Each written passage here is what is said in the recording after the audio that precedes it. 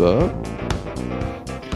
Yeah, hello, welcome to this week's episode of Juicing the Big Screen, your movies review and discussion podcast. I'm one of your hosts, Joshua Tracy. And I'm Corbin Miller. And we're talking about the 2019, technically, comedy mystery film Knives Out and the 2021 drama Oscars pick for this week, Malcolm and Marie, which came out on Netflix this past week or so. Corwin, are you ready to get started? Correct. Cool. I'm feeling a Knives Out beginning this week. How about you? Sure. All right. Let's see. Knives Out came out in 2019. It was written and directed by Rian Johnson, starring Daniel Craig, Chris Evans, and Ana de Armas. It had an estimated budget of, do we have it? $40 million. And a cumulative worldwide gross of $311 million. That is a success. Do we have a tagline? We do. Everyone has a motive. No one has a clue. Yeah, okay. I like that one. Bad. Yeah, I like that one. Yeah, that one's fun. And it plays on the idea that this is basically Clue, which they talk about. They have a throwaway line in the film to acknowledge, which I genuinely love. I don't remember that off the top of my head. It's a Daniel Craig line. He says something like, "Look at this house. It's like he lives in a clue board." Some shit like that. Yeah. Good impersonation. Way to be. Thank you. I too am from Kentucky? ? It was nominated for one Oscar. It was nominated for Best Original Screenplay for Rian Johnson, though he did not take home the award, but still Oscar nominated nonetheless. It is about a detective who investigates the death of a patriarch of an eccentric combative family. This was my pick, so I'm gonna get us started. This is such a great film in a bunch of ways. First off, it's funny, it's engaging, it's cast exceedingly well. It is fun. And it's easy to follow, which for mystery films can sometimes be a chore, but this is not. And what's really, really great about it is that it operates in a genre and takes up almost none of the tropes of the genre and uses those assumptions that you're likely to make about how a movie like this would kind of go and uses them against you to help prevent you from being able to pick up too quickly on what's going down. A more Clue, like straight up Clue version of this film would end with us finding out how everything went down with Harlan Thrombey's death in the beginning. Instead, you find that out like 25 minutes in. Mm-hmm. And the idea of guilt and playing on who is guilty, what are the motivations, what everyone is going to do is fed very much so off of how you are probably going to think about these characters in the genre, and then it says nope and does something a little bit different. And being able to do that is such a treat because it's fresh. This film feels very fresh, even though it's not the world's most original concept in that it's a murder mystery movie. Those have been done forever. But this is such a great example of how you take something that has been done a lot and add a different flavor to it and make it something different. Because even though this is so much like Clue, the movie based off the board game, it also is so incredibly not like Clue. In all the ways you'd want it to be different while still maintaining that charm and appeal and intrigue. And it's it's just a really well done fucking movie. So with that, Senator, I yield my time. Thank you, Congressman. You took a lot of my points I Yeah, will fuck say you. I'm a little upset. I would like to point out that I am glad your opinion has grown on this film. I mixed up some idioms there, so we're just going to move right on past it. But I remember you having a lot more complaints about the style and some choices in the film, so I'm glad you are now enjoying this equally as much as I have. Because at the very core of this, I just think both the film itself and the people making it were just having a real fun time. Like, it's a fun movie.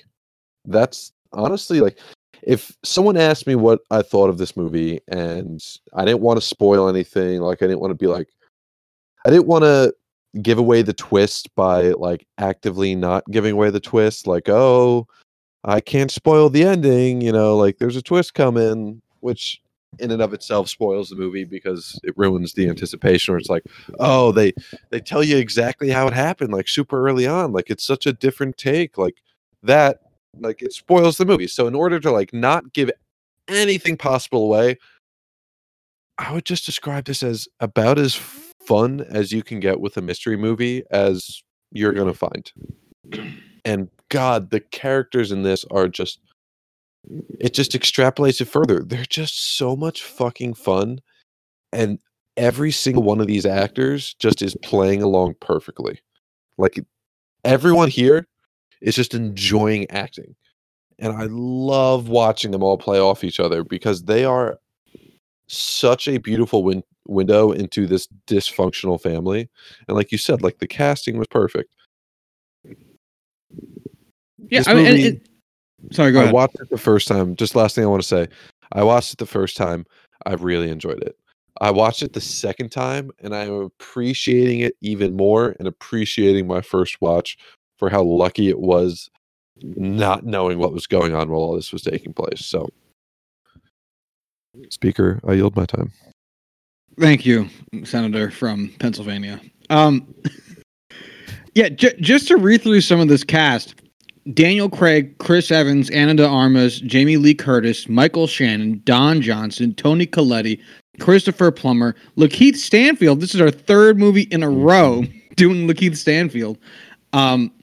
Like Jesus Christ, that is Eddie Patterson as well. To shout out Eddie. It's a ridiculous fucking cast. And oh God, like seeing Jamie Lee Curtis be the worked up, high strung woman was great. Seeing Christopher Plummer be the very affable, eccentric older dude was great. Michael Shannon being basically just Michael Shannon but with a limp was great. And it's also so fun to see, Chris Evans, who was coming off the most recent Avengers film, Avengers Endgame, came out the same year as this. And, he'd been portraying Captain America for about a decade at this point. Almost. Maybe 8 years. And so seeing him play the heel, and seeing him play a relatively immature heel as compared to the very mature leader of the bunch, you know him well, Captain America, it was also a great moment. I remember being in the theater to watch this movie. What a novel concept. And everyone laughed when he came in as the asshole son everyone was talking about. Yeah. And that's good casting. And his one-liners were fantastic. I mean, everyone's one-liners were fantastic, but his especially. Do you have any favorites?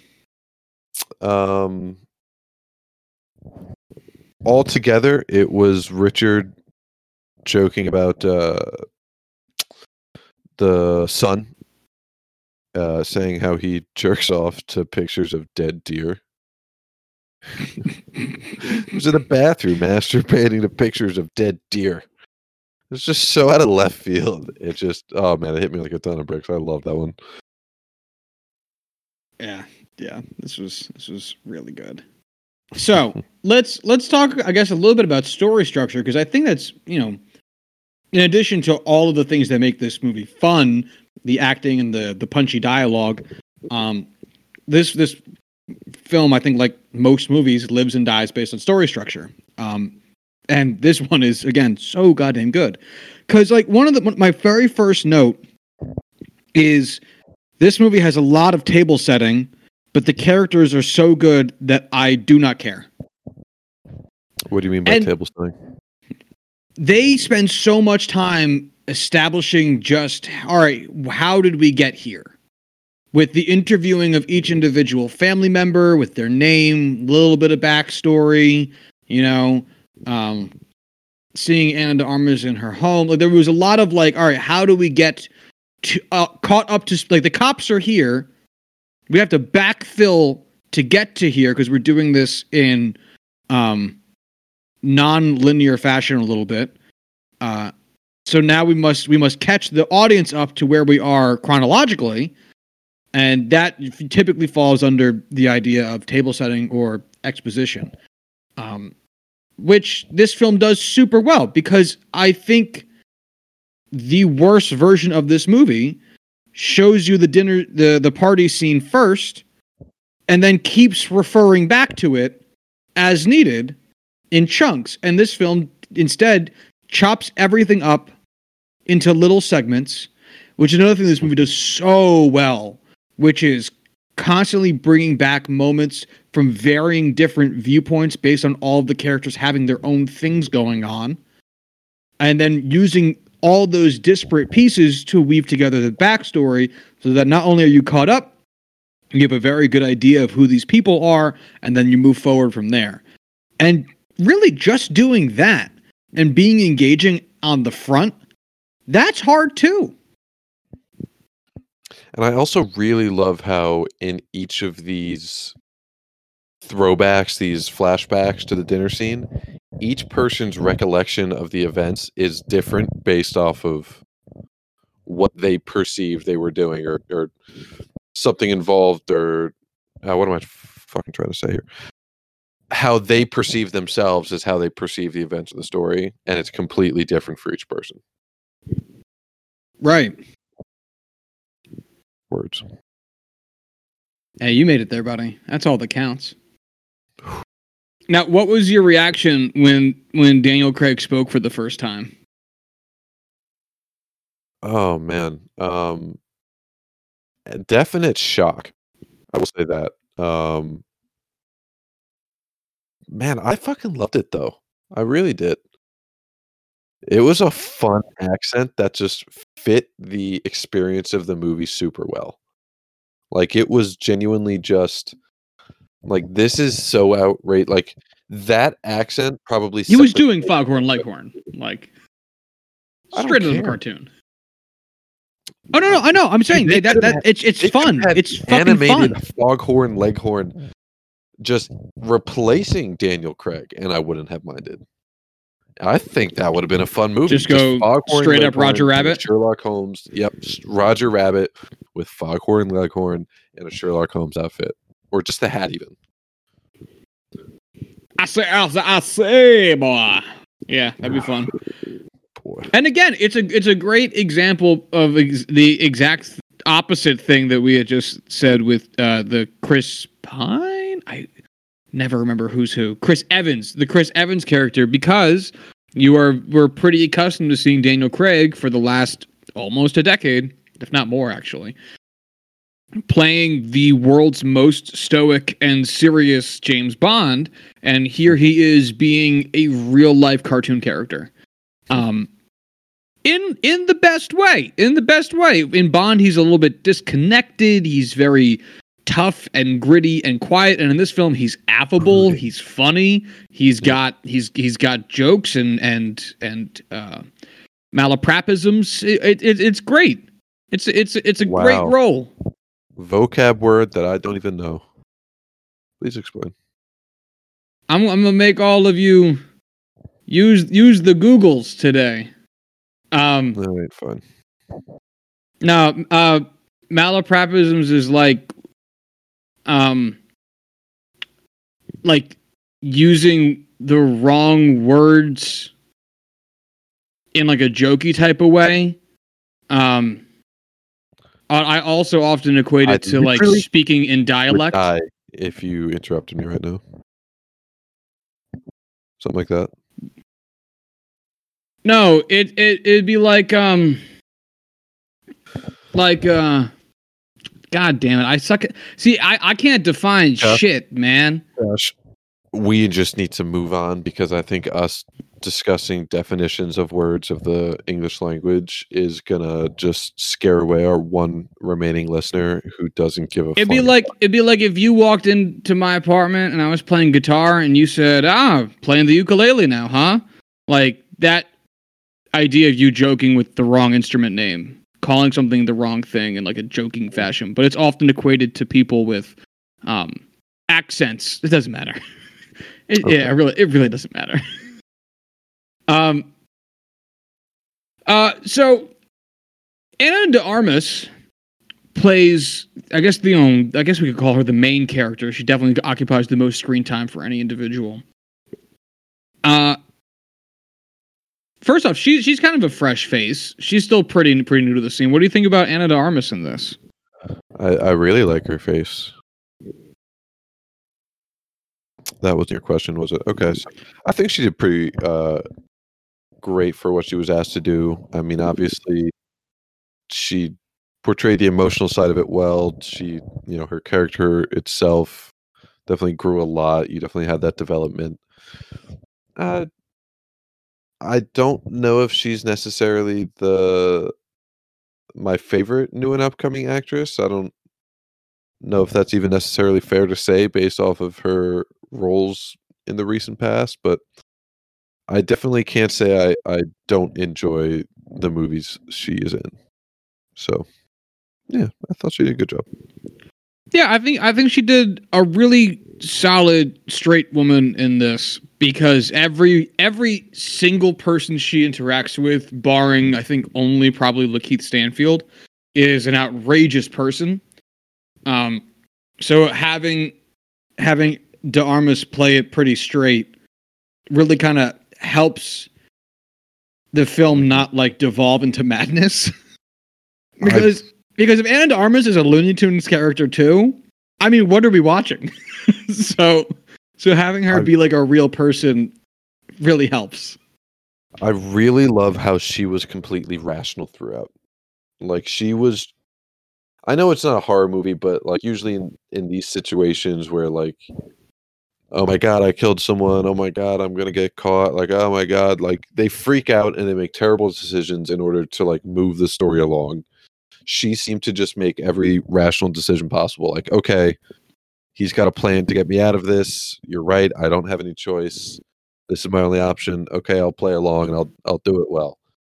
Oh my God, we're gonna get caught. Or we did get caught. Like, I can't do this. That was a stupid car chase. How could I panic? I'm gonna tell everyone. I am going to tell him everything and just accept it and move on. It's like, oh yeah, no, that's a completely rational decision. Like, okay, it works out perfect. Like that's a normal person reaction to the situation she's in. And everyone else just was so crazy that that's what drove the story along. And I thought it worked out really well because you don't necessarily see that often. Yeah, I know. I am. Jesus Christ, I am with you, sir. Ugh. All right. Anyway, so I got sidetracked because I realized we were talking about characters and I started this talking about story structure. So let's get back to the plot points of this because again, it's kind of what I think the allure of the murder mystery is, the murder. In this case, the suicide. So I guess let's take it chronologically. The events leading to Harlan Thrombey's suicide, with the mistake of the medication, thinking he didn't have time, and trying to save Marta's career and mother from ultimate deportation. I want you to give me I want to move through this a little bit quick. So I want you to give me like a quick. Do you have any gripes? Do you think it worked? Things you would tweak? Anything? Yay, nay? Catalyst for the film, the suicide. What thoughts, takes? it's definitely fresh that this whole murder mystery ended with a completely avoidable situation and everything just kind of falling together perfectly. Just the way it all fell together, it definitely avoided all of the suspicions and all of the predictions I had watching for the first time. Definitely is something, all the evidence being highlighted and all the pieces fall together, watching it a second time, it just felt like a puzzle that was perfectly crafted and fits together super well. Granted, I imagine that's the goal and intention of every mystery movie, but this one just really was highlighted by that. And honestly, I don't know about you, but when I watched this movie the first time, I was convinced that we were going to learn it wasn't a suicide. Right. Because, like, you go into this expecting a murder mystery, so the idea that it would looks like a suicide, I thought was going to be part of the deception instead of like the truth the whole way through. Honestly, I don't remember how I thought about it the first time I watched it. I knew I was confused and I just needed to sit in for the ride, but I don't remember what I ended up thinking the final verdict or whodunit was going to be. I wish I wrote that down somewhere, but yeah, I was just expecting it to be part of, one of the various little twists or little things that the cops find along the way. And instead, I don't know if it's them using that thought, with once again, like within the genre to make it like almost like an anti-twist, or if that's me just watching this movie as Josh and having an expectation based on how I think a movie like this would go, and then subverting my own expectations by having that line of thinking. But regardless, I think it works really well. So let's take it after that. So Harlan dies, party wraps up, then we get the cops, right? This is basically where we kind of enter with the cops in the beginning of the film. And we learn that all of the family members are all, I guess, currently on Harlan Thrombey's bad side, is a way to put it. Yeah. They've all made it to the shit list? Yeah. All right. I don't know if they've all made it. Well, no, I guess that is the correct. Yeah, absolutely. I'm just mucking it up. That's all right. Now, we don't have to get into, like, the each individual person, because that would just take forever and wouldn't be very productive. But did you have any complaints or comments on any of the gripes within the family? Complaints on the gripes within the family. Man, I mean, I have complaints about all of them. That's just kind of like the way it is. Okay, I will say the one aspect of the family that I appreciate the most, my favorite thing about the connection they all have, is how they universally gang up and hate on the fucking Nazis in the family. I loved seeing that part. That was great. Yeah, fuck that kid. They're all fucked up, but like that one group, like that one individual family, everyone hating on them made up for all the other shit that they do to each other. Well, not make up, but you know what I mean. I know what you mean. Yeah, I think they all worked effectively. They were all surface level, so there wasn't a lot you had to dig into. Michael Shannon wanted to run the business and Harlan didn't want to. You don't need a lot of backstory on that. Like, Chris Evans is a dick and Harlan didn't want him to be such a dick. You don't need a lot of backstory on that. So I love that's just his character. Like, it's not anything intricate. It's not anything crazy. It's just like, he's an asshole. Yeah, that's basically, that is basically it. So anyway, they do all the interviews, all that shit. Then comes the reading of the will. So they go back to the house. Everything gets left to Marta. the books that Harlan writes and owns the rights to, the house, the money, everything gets left to Marta. She then gets swooped in and saved by Chris Evans, tells him the whole suicide business, and he then agrees to help her get through this ordeal. Now, it's interesting because on the surface, again, it's perfectly reasonable to think that Chris Evans is just a dick, and he has accepted the fact that he's not getting any more money, and is just in this to fuck his family because he doesn't like them. That is perfectly reasonable. I will go along with that. And instead, there's the underpinned duplicitous angle of it, which is that Chris Evans still wants the money and found an angle. Mm-hmm. But even without having that, where we're at chronologically speaking, it works really fucking well. I'm just really realizing again, thinking through the plot line of this story and how it all is laid out, how many fucking twists are in this movie. Like, usually you get one huge twist, you get one or two that put you on edge and you don't know how to feel. I feel like this one had like 4 or 5. Yeah, and they feel very condensed. Like, this movie feels really quick for a 2 hour and 10-minute long movie. Absolutely. Just super engaging start to finish. It's so tight. It is really just, there's no fat on this movie. So, that whole shit happens. They then start working together. Marta gets a blackmail note about a toxicology report, which would show that, hey, you injected him with morphine. That's, he had all this morphine in his system. That's what killed him, or was going to kill him if he didn't kill himself. There is then a back alley meetup where it turns out Fran had the toxicology report, but she was murdered.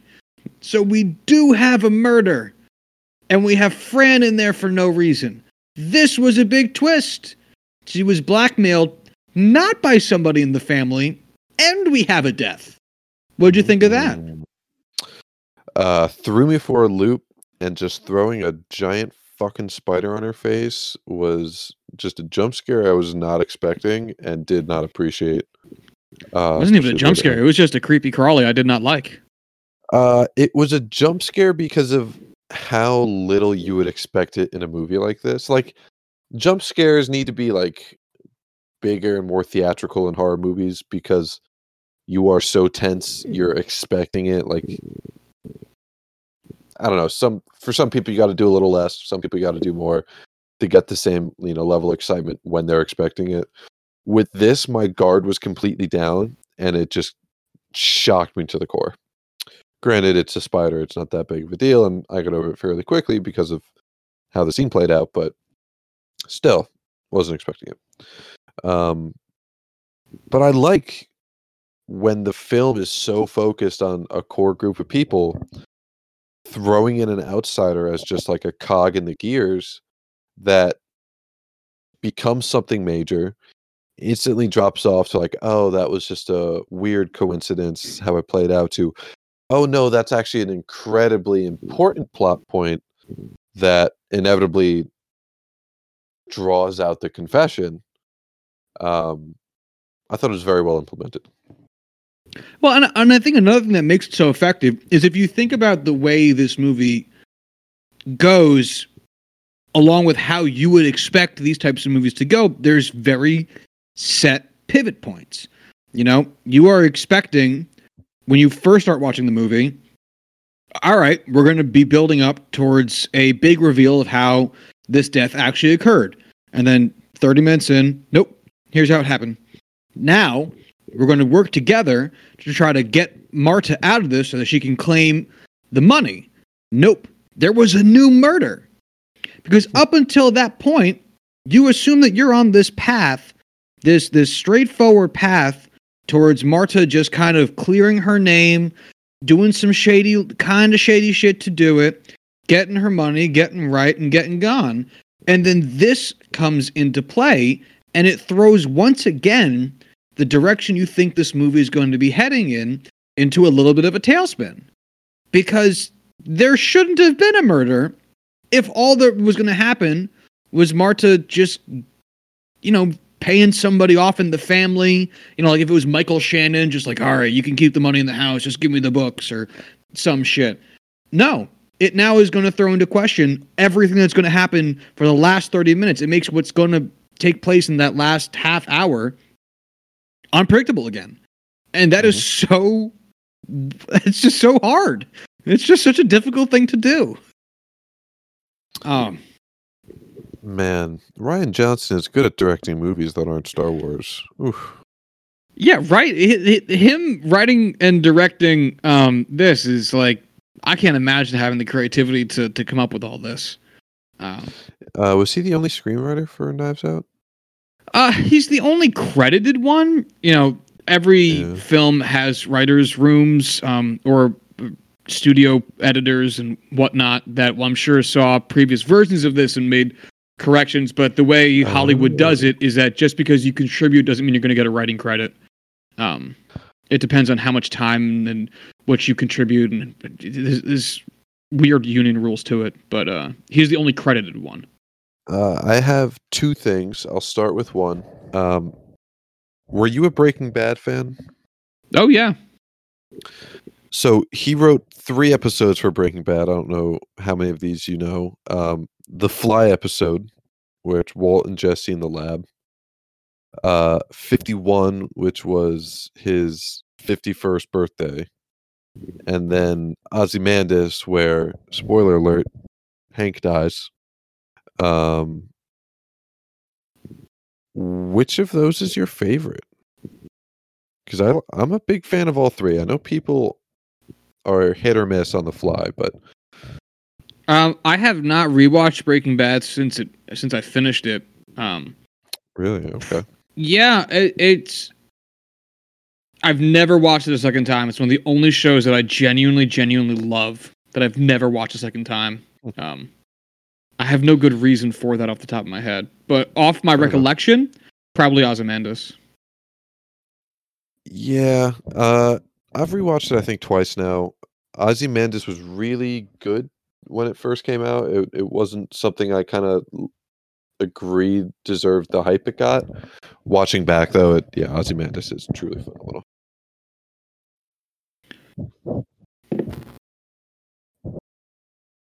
All right. My second point is that that's right. Roger had 2. They had already announced that they're releasing a sequel to this and is in production. Sorry, it's been announced, not yet in production. The only actor, though, who I believe is on board to be in it is Daniel Craig, which I also think makes a lot of sense because it's not like there's going to be a second murder in this family, and if there was, it would be weird and not as good.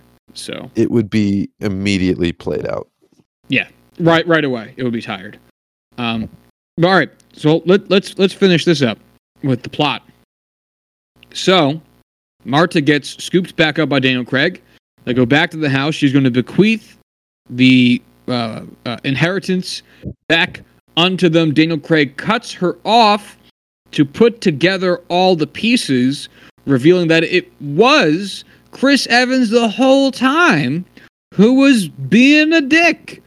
He knew he was getting cut out of the will, and so he concocted a plan, which was very rudimentary, to switch the labels on the medicine to make Marta mistakenly give him morphine at a significantly larger dose than he is supposed to be getting, any human being is supposed to be getting, to kill him mistakenly, and then switch them back, all, I presume, in time before he is able to adjust the will.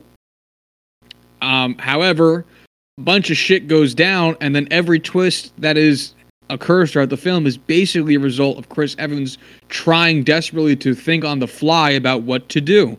There is the toxicology lab gets burned down, in the middle of the night because Chris Evans needed that to happen to destroy evidence. Fran gets murdered because Chris Evans needed to kill her because she had a copy of the tox report. And everything, if you're this far into this discussion, you've seen the movie. Everything does end up having like that ultimate bad guy that was doing something that was kind of almost missing from the film up until then. That really like, who did this? Who is going to be that guy taken in cuffs by the cops kind of thing? And then all of a sudden it lays out all of the events you just witnessed in this new light.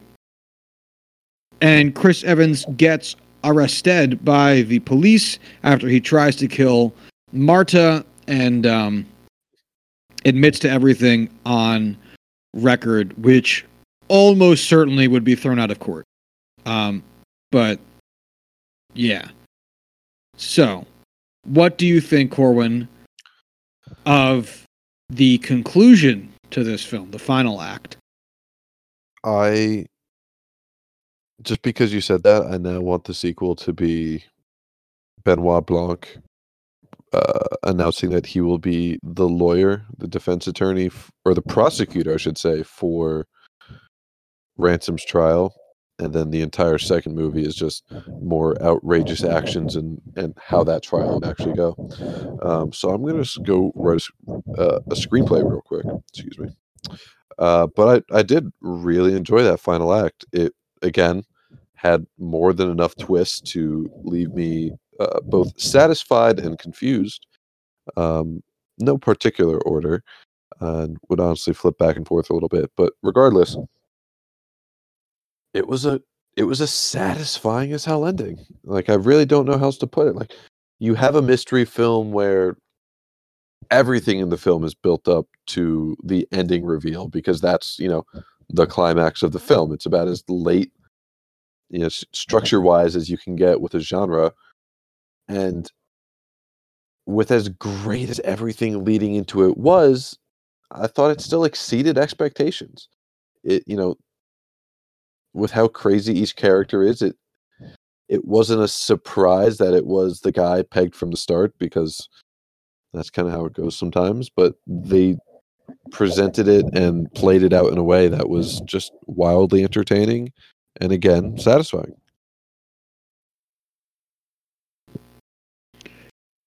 It was definitely emotionally satisfying. I do have the gripe with the recording because, for one, it would almost certainly get tossed out because it's a confession prior to a reading of Miranda rights, which I think might have some questionability in the legality of it. Also, Massachusetts is a two-party consent state, which means that both parties have to agree to a voice recording or a video recording in order to make that recording legal.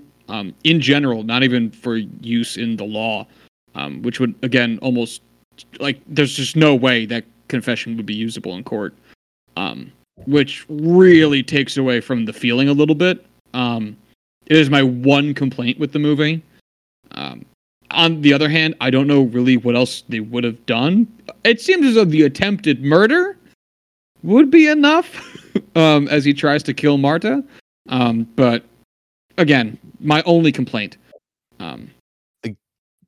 Usually I'm the stickler for the law on the podcast, and that's something I genuinely know a fair bit amount, so I pay attention to it. With how outrageous this film was, and with the understanding that I'm sure there was significant other evidence other than a confession tape, I didn't give a shit. Right. But because there's so much other evidence, it almost feels like, did you need to record him? Yeah, I mean, yeah, but you probably did. It's not a big point. It really isn't. But like, even still. Yeah. And then the movie truly ends with what appears to be Marta keeping everything and saying "fuck you" to the family, which that was great. The final shot, the music that it plays, the composition, just the reactions of all their faces. Again, it's just pure satisfaction. Really, I mean, it just hits the nail on the fucking head. Like, I imagine there are drug addicts that watch this movie, and it's just like, okay, I don't need drugs anymore. I'm good. I feel fulfilled. Straight up. Straight up. Yeah, you know it, son. Yeah. Yeah, man. I got nothing else, man. I got nothing else. This is such a good movie. I imagine I have some notes, so let me run through them real quick. I switched Corwin's out to look at the notes. number. This was my number 5 movie of 2019. Ooh, hoo, hoo, hoo. Why is this not in my notes folder? Oh God. Oh, I'm the worst. I know. I'm sorry. Did you notice a certain quote appearing in this movie, Josh, that we use on this podcast often? A certain quote? Yada Not- yada yada. I'd hardly call that a Oh, quote, but Shut up. yes, No. I noticed. I had a couple notes on the praise I had for the comedic timing in this, and how well it was both written and played out, how they played it off. I thought the timing in this was really crucial to how fucking funny this film was. I also really loved how they had a high speed chase where, when it's two cars of clearly different classes and ability, it's portrayed how you would imagine it would go. A shitty fucking Hyundai against, modern vehicles, and then, unlocked police cruisers at that. Just kind of enjoyed that one. I guess I should give you some time to respond to any of these comments if you feel the need. No. Keep trucking, man. Cool. Keep going. Daniel Craig steals every scene he's in. Throwing that out there. And not a single family member gets Marta's home country correct, which is fucking fantastic. Yeah, that was one of the great recurring gags of the film, to highlight their complete disinterest with her despite their words and false actions, is that she's from Uruguay, she's from Ecuador, she's from Paraguay. They never get it right. Or if they do, they're all at least remarkably inconsistent. All right. Any final comments, questions, or concerns? No, sir. Let's give this a rating and a review, and then we'll swing it on over to the next film. Oh shit, this was my movie. Look, I said everything I gotta say, and I stand by it. This movie is a 4.5 out of 5. I concur. 4.5 out of 5. Blah! All right, we're moving on. Taking this shit to the next one. All right. Wait, that brings us to... You know it, sir. Well, we're about to be anyway. We're talking 2021's Malcolm and Marie. It was written and directed by Sam the Man Levinson, starring John David Washington and Zendaya, and that's the cast. There is nobody else in this movie, so nice and easy. Because this is a Netflix release, we have nothing for it here. I've got certainly no gross revenue. It claims to be a budget of $2.5 million, which feels really low given just the actor salaries. There's not a lot of set to this, which would lead me to think that there's probably not too much in the way of production costs. Everything's probably relatively stationary. You don't have to constantly be hiring union workers to pick their shit up and move it to a different spot. But so 2.5 million, if that was just production costs and not actor salaries, would sound right. But I have a hard time believing that's also actor salaries. But that doesn't mean anything. And again, no, it's a Netflix movie. We have no estimated or cumulative worldwide gross. The tagline for this film is "Madly in Love." Are they? That's part of the question, I guess. Do you So think when they wrote this on the poster, the "mad" in Madly was all capitalized? and in red. We have this as being a potential nominee for acting, either best lead or actor or lead actress. It is about a director and his girlfriend's relationship is tested after they return home from his movie premiere and await critics' responses. Corwin, this was your film, so you get us started. No, that's okay. You can go ahead. No, Corwin, you start. Oh man, I feel like I really thought if you described this movie to me before I saw it, a character piece in black and white, single location, just very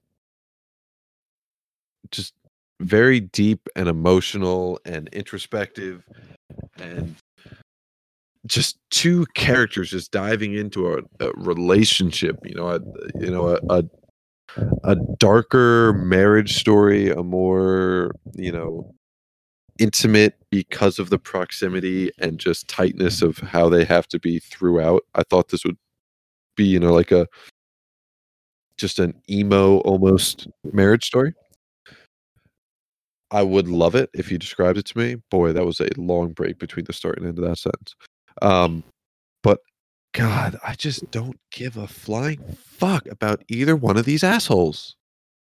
Like, this is just such an uncompelling movie where you're supposed to feel for each one of them and all they've done for each other and all, that they need to do to be better and just how they've grown and their histories and their hopes and their dreams. And it just ends up being two assholes who are just so toxic around each other that it's not compelling in any way. I don't want to learn more about their relationship. I want them to leave, break up. You're clearly not healthy for each other, even though you have done healthy things for each other in the past. This is clearly not a communicate. I'm not going to even attempt to make up that word. Not a relationship where you two communicate well enough to live happy lives. Hey, if you figure it out in the future after having this breakthrough, God bless. I'm proud of you. I'm glad you got there. But fucking, I don't care. Ugh. That's all I'm gonna say. Go ahead. No, this is brutal. This was brutal. I mean, it was drowning in self-indulgence and portent and God, it was just a slog to get through. Yeah. I mean, wholly uninteresting in every phase. And I'm sure we're just going to kind of segue this into an actual discussion of what goes on here. But look, to do this movie, this is a really hard movie. This is the exact opposite of a Knives Out, which is, the difficulty of films. It's like an inverse bell curve. The less shit you got, the harder it is. Too much shit going on in the film makes it really, really hard. Some movies got we got 6 characters, 3 of them matter. There's 5 big things that happen in this movie. Here we go. And that's like a middle ground. It's like this is on one end of the spectrum and Tenet is on the other. Right. I don't want to say Knives Out in the middle because it does have a hell of a lot going on, but Knives Out has so much going on. Almost like Ferris Bueller's Day Off goes right in the middle. Right. Ferris Bueller's Day Off. It's got 3 main characters, 2 main side characters, and their days. And some bunch of different. This movie, 1 set, 2 people. All we have is conversation, and I'll leave the acting to the side for a moment.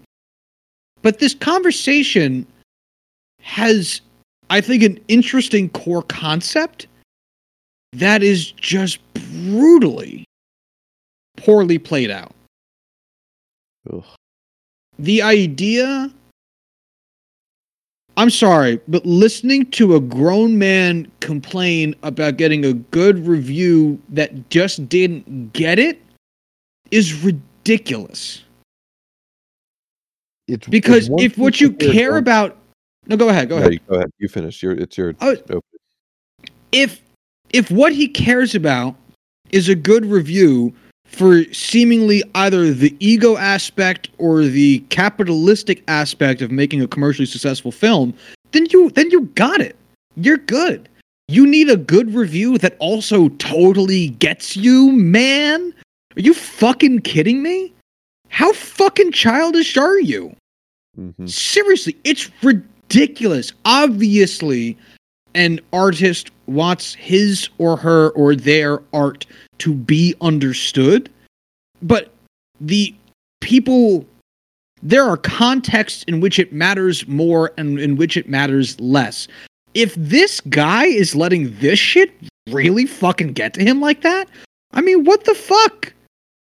All you need, really, is asses in seats and then to make connections with people who connected with your film down the road to understand if it had meaning in a significant fashion outside of the cutting room floor of the editorial page of the LA Times or whatever it is. Why do you give a it was so self-indulgent. That's not interesting. Listening to that rant that he had about the white lady from the LA Times was not an interesting conversation to be a part of at all. Sorry, what were you going to say?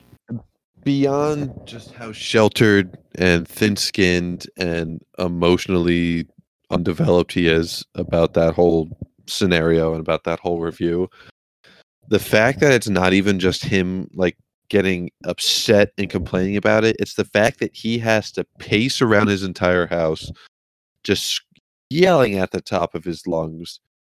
And just clearly, Zendaya's, her character is just so sick of this shit that must clearly be a common occurrence for how it just basically is assumed to happen with her. I got so worked up thinking about all the complaints, I forgot where I was trying to lead this, but it's just unbelievable. Like, how is this? Again, it's just going back to, like, how are you supposed to look at this and react to this with anything other than, like, this is a fucking grown-ass man-child. Like, this guy should be wearing a fucking diaper. How am I supposed to, like, feel compelled to, damn, like, that's, I feel for you. Like, that's great. Like, yeah, go ahead. Dude, oh, God, I am so ready to go. I'm so ready to go in on this fucking movie. Because you're right. Because you know what dawned on me the second after I finished watching this? Yeah. How much this movie wanted to be Autumn Sonata. How desperately this movie wanted to be Autumn Sonata, which Corbin and I have talked about on the podcast before. One of our first movies we reviewed. Yeah. And that's a great fucking movie. And it has a little bit more like characters than this, but same idea. Two people, single, like set piece, that house, and where they hash out problems that they have going on in their life and how it directly or indirectly is affected by the other. And this film so much so wanted to be that. And you know what's not fucking relatable? Listening to a director of a film whine about not getting the review he wanted. Autumn Sonata is about a mother and a daughter relationship and how the mother's indifference or parenting style led to trouble and hardship and heartache within the childhood and ultimately the lifetime of the daughter. And those type of interpersonal relationships with parents, in some way, in some small way or some larger way, you probably have those moments from just having parents, whether they're biological or otherwise. And that bare minimum level of relatability is what's going to lead those conversations to be so impactful. Hey, I had a shit relationship with my mom. I had a shit relationship with my dad. I get this conversation, at least in part, and can fill in the gaps as it goes on with what they're saying. You can't do that with this. This is such a specific problem that each of them have, which with John David Washington, the reviewer, and Zendaya, the fact that she feels as though John David Washington stole her life story, that it is so clearly just Sam Levinson complaining about, I guess, shit he got from making the show Euphoria, because that's his show, starring Zendaya, in which she plays a drug addict, a woman of color drug addict, and that's Sam Levinson's show. And it seems to just be him complaining about bad reviews he's, I guess, probably gotten in his life, and criticisms he may have faced while making the show he makes. And this is just seems like him airing it out. I did not know that connection. Yeah, well, I was like, what else? Rough. Right? That makes it worse. Oh my god. So much worse, right?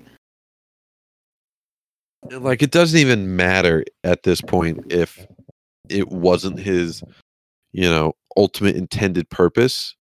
Like, it's such a clear connection that's almost unavoidable that even if it wasn't, it doesn't matter. Like, that's the way it is. Like, if you are that blind to the connections you're making, unconsciously, then you clearly weren't paying enough attention to the film you were making.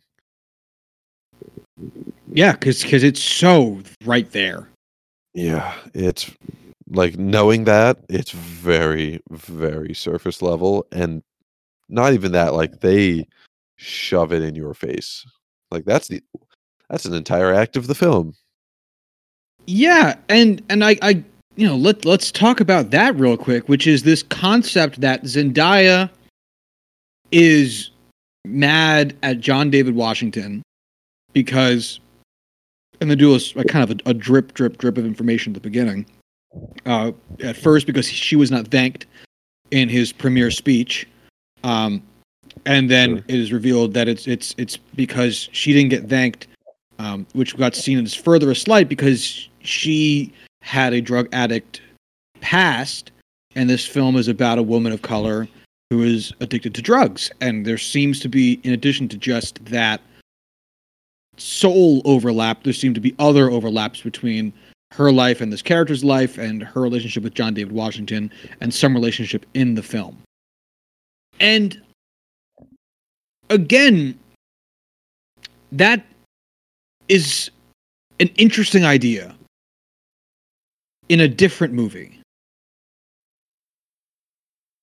Because I think those are the best parts of the film, but they get so washed out with either the other bullshit or the intense melodrama that they bring that just doesn't play. Like, the bit that Zendaya has with the knife was so cringy. Yeah. Oh my god, it was so cringy. It's so over dramatic. And it seems as though they wanted Zendaya to be a more aloof and demure and quiet, kind of fierce person. But this story, you would think, would call for that character to be a lot more emotionally vulnerable. And you just, don't fully get that because she plays it so stoic. And I'm not trying to, and this is one of the things I want to say about the acting, is that it doesn't seem like they're doing anything wrong. It seems like they're doing exactly what they got asked to do. And I think that's what's wrong.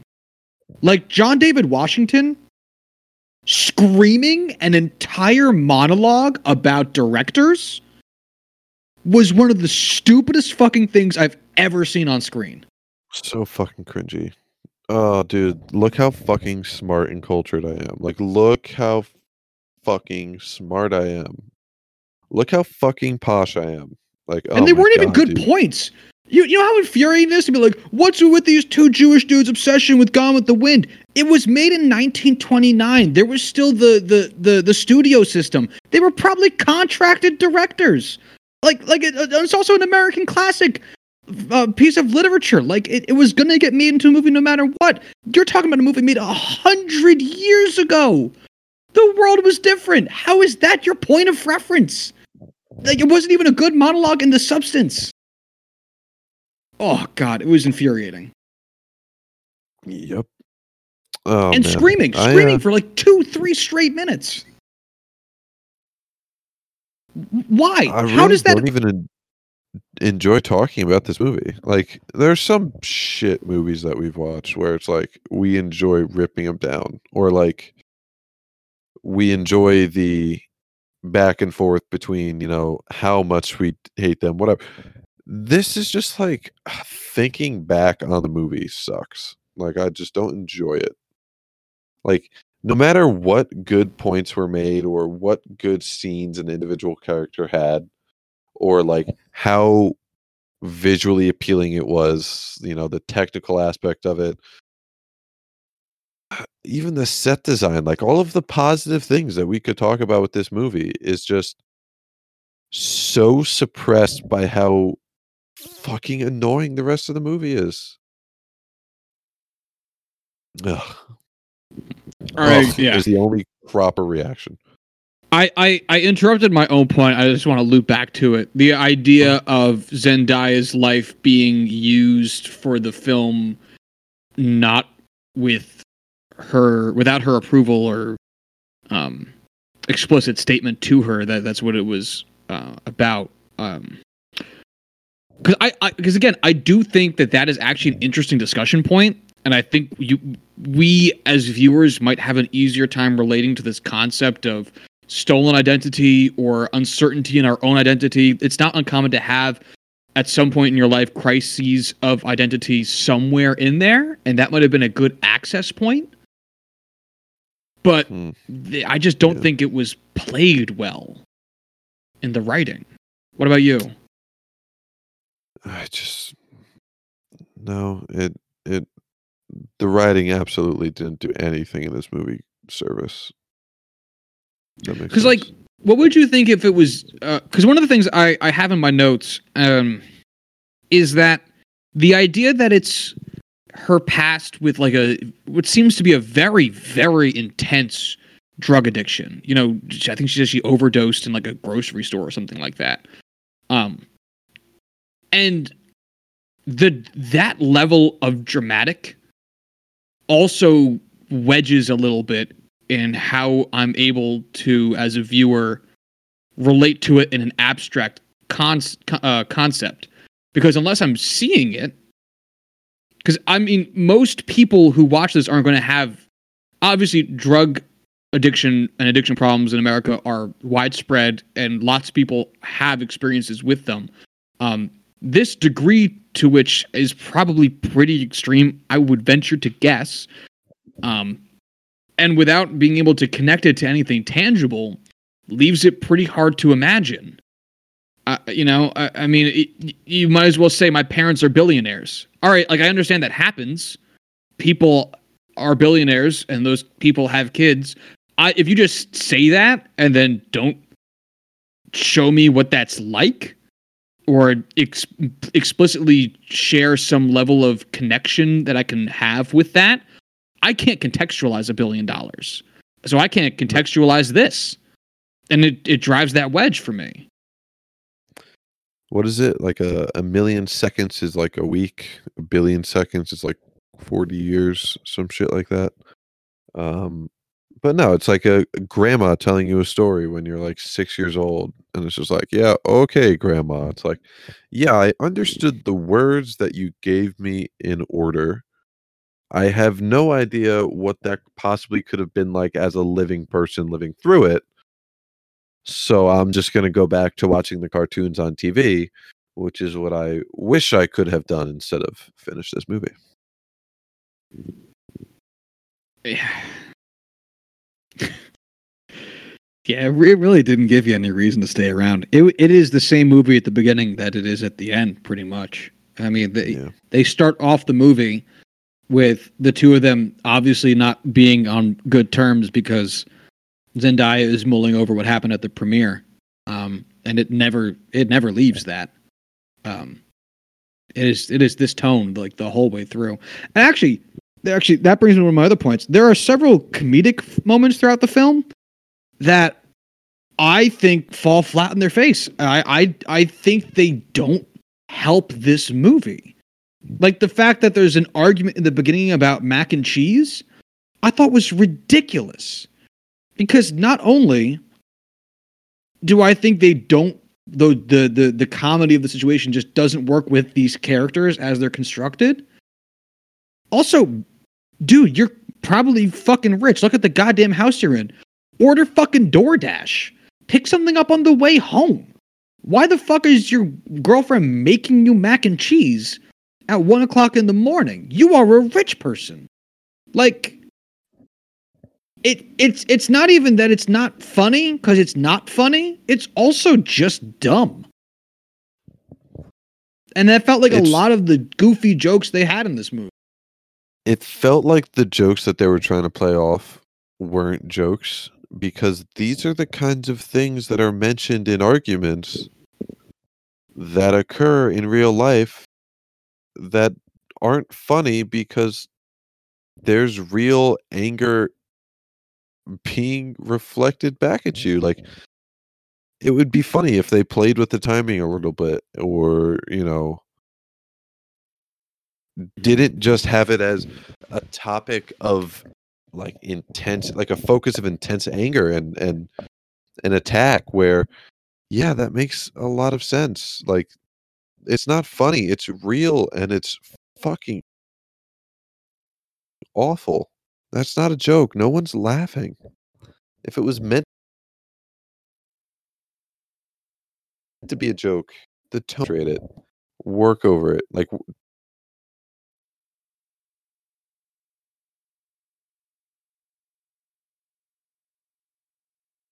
try again. I think those are the big arguments that they have. Is there any topic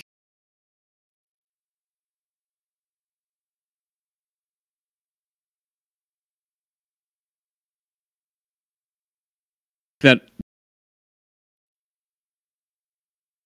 I said points over the course of the film that they debated and argued over, unless you think I'm missing anything? I'm sure we're missing something.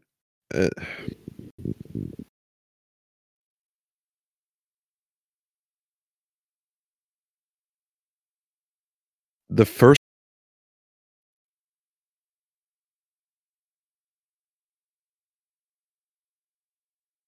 like 30 seconds, like the other senses, and you notice things you wouldn't otherwise see because of how having this monochromatic lens over it, this, this singular shade or singular color, multiple shades, and taking color out of the equation just allows you to focus on everything else, which may have impacted how I watched the film because it made me focus solely on the writing, the story, the two characters, and that probably wasn't great for this review.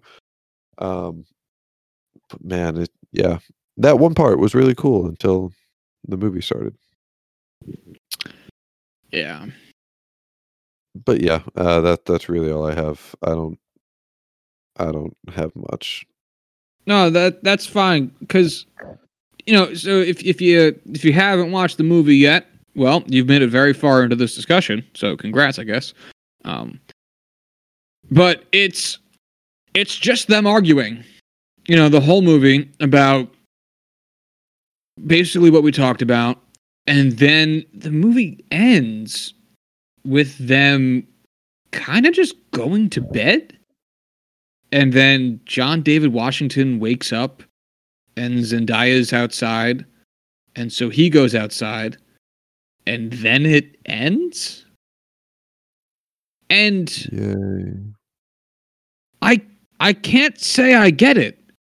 Because again, In Autumn Sonata, when the next day rolls around and Ingrid Bergman leaves, there is a weight to that leaving, given the emotional outpouring of the conversation that happened prior, and the fact that the leaving is part of the conversation that they had is relatively symbolic of their entire relationship, and you can kind of see all the pieces come together with it. With this, I don't fucking get it, because I'm just going to keep comparing it to Autumn Sonata because it's easy. But they're just working through their shit. You know what I mean? Nothing that they say in Autumn Sonata is going to fix the fact that the daughter had a fucked up childhood because Ingrid Bergman sucked as a mom. It's just truly just an airing of grievances, and trying to reach an emotional understanding from each other's viewpoints. This is not that. There are points made that can be adjusted going forward in their relationship that they just let go of. like these are issues that are still present in today in their relationship that can be addressed more. And it just ends. And it's fucking dumb. It's so fucking dumb. Like if no, I can't, because if Zendaya wanted to press the issue, she could be like, look, I just really appreciate it if this made the Oscars, if you thanked me in a speech, or on the fucking DVD under thanks or some shit, you put in my name, some goofy shit. She could press that issue. They could have there could be follow-up conversations about what it means to put all the people in your life together into a conglomerate character. And, they can spend more time picking apart which parts are Zendaya and which parts are not. And John Daly Washington could make more point to address his own failings in like they're still in a relationship. Like, that's the point. At the end of Autumn Sonata, Ingrid Bergman leaves. And at the end of this movie, they're still fucking together. And then they have to address the fallout of what the fuck just happened. And instead, the movie just ends. It's crazy. I like the ending. I like because it ended. Ending. Yeah. Damn it. You know me well. Yeah, I do. Any other comments you'd like to add?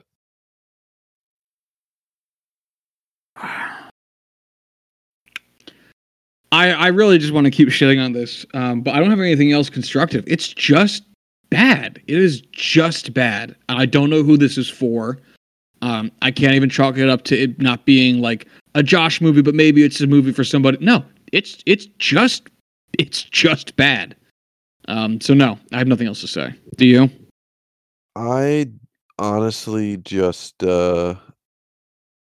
part of me feels like we're being too hard on it because we've hit this positive feedback loop of hate. Part of me thinks fuck it, no, it's miserable and I didn't enjoy watching it. I just don't want to talk about this again for a long time. Fair enough. I guess let's just go into ratings and reviews. This was your movie, so you go first. I don't want to talk about it anymore. I'm giving it a 1. Yeah, agreed on both fronts. I am also giving this a 1. There is no reason to watch this. Okay, let's move on. Josh, what's your movie of the next week? What's your movie of the next week, Josh? All right. We are... next week is once again my turn to go for an Oscars movie. Cole and I have been trying so hard to avoid the films we have notched for potential Best Picture nominees so that we can save those as we get closer to the actual date of the Oscars. However, it has proven very, very difficult because Nomadland, which will be my pick this week, is now out, and we are both seeing it available for free on, I think, Hulu, and I just want to watch it, and Corwin just wants to watch it. So we're making a slight exception in our own rules to watch Nomadland for next week. So that's the Oscars pick, and that's my pick for this week.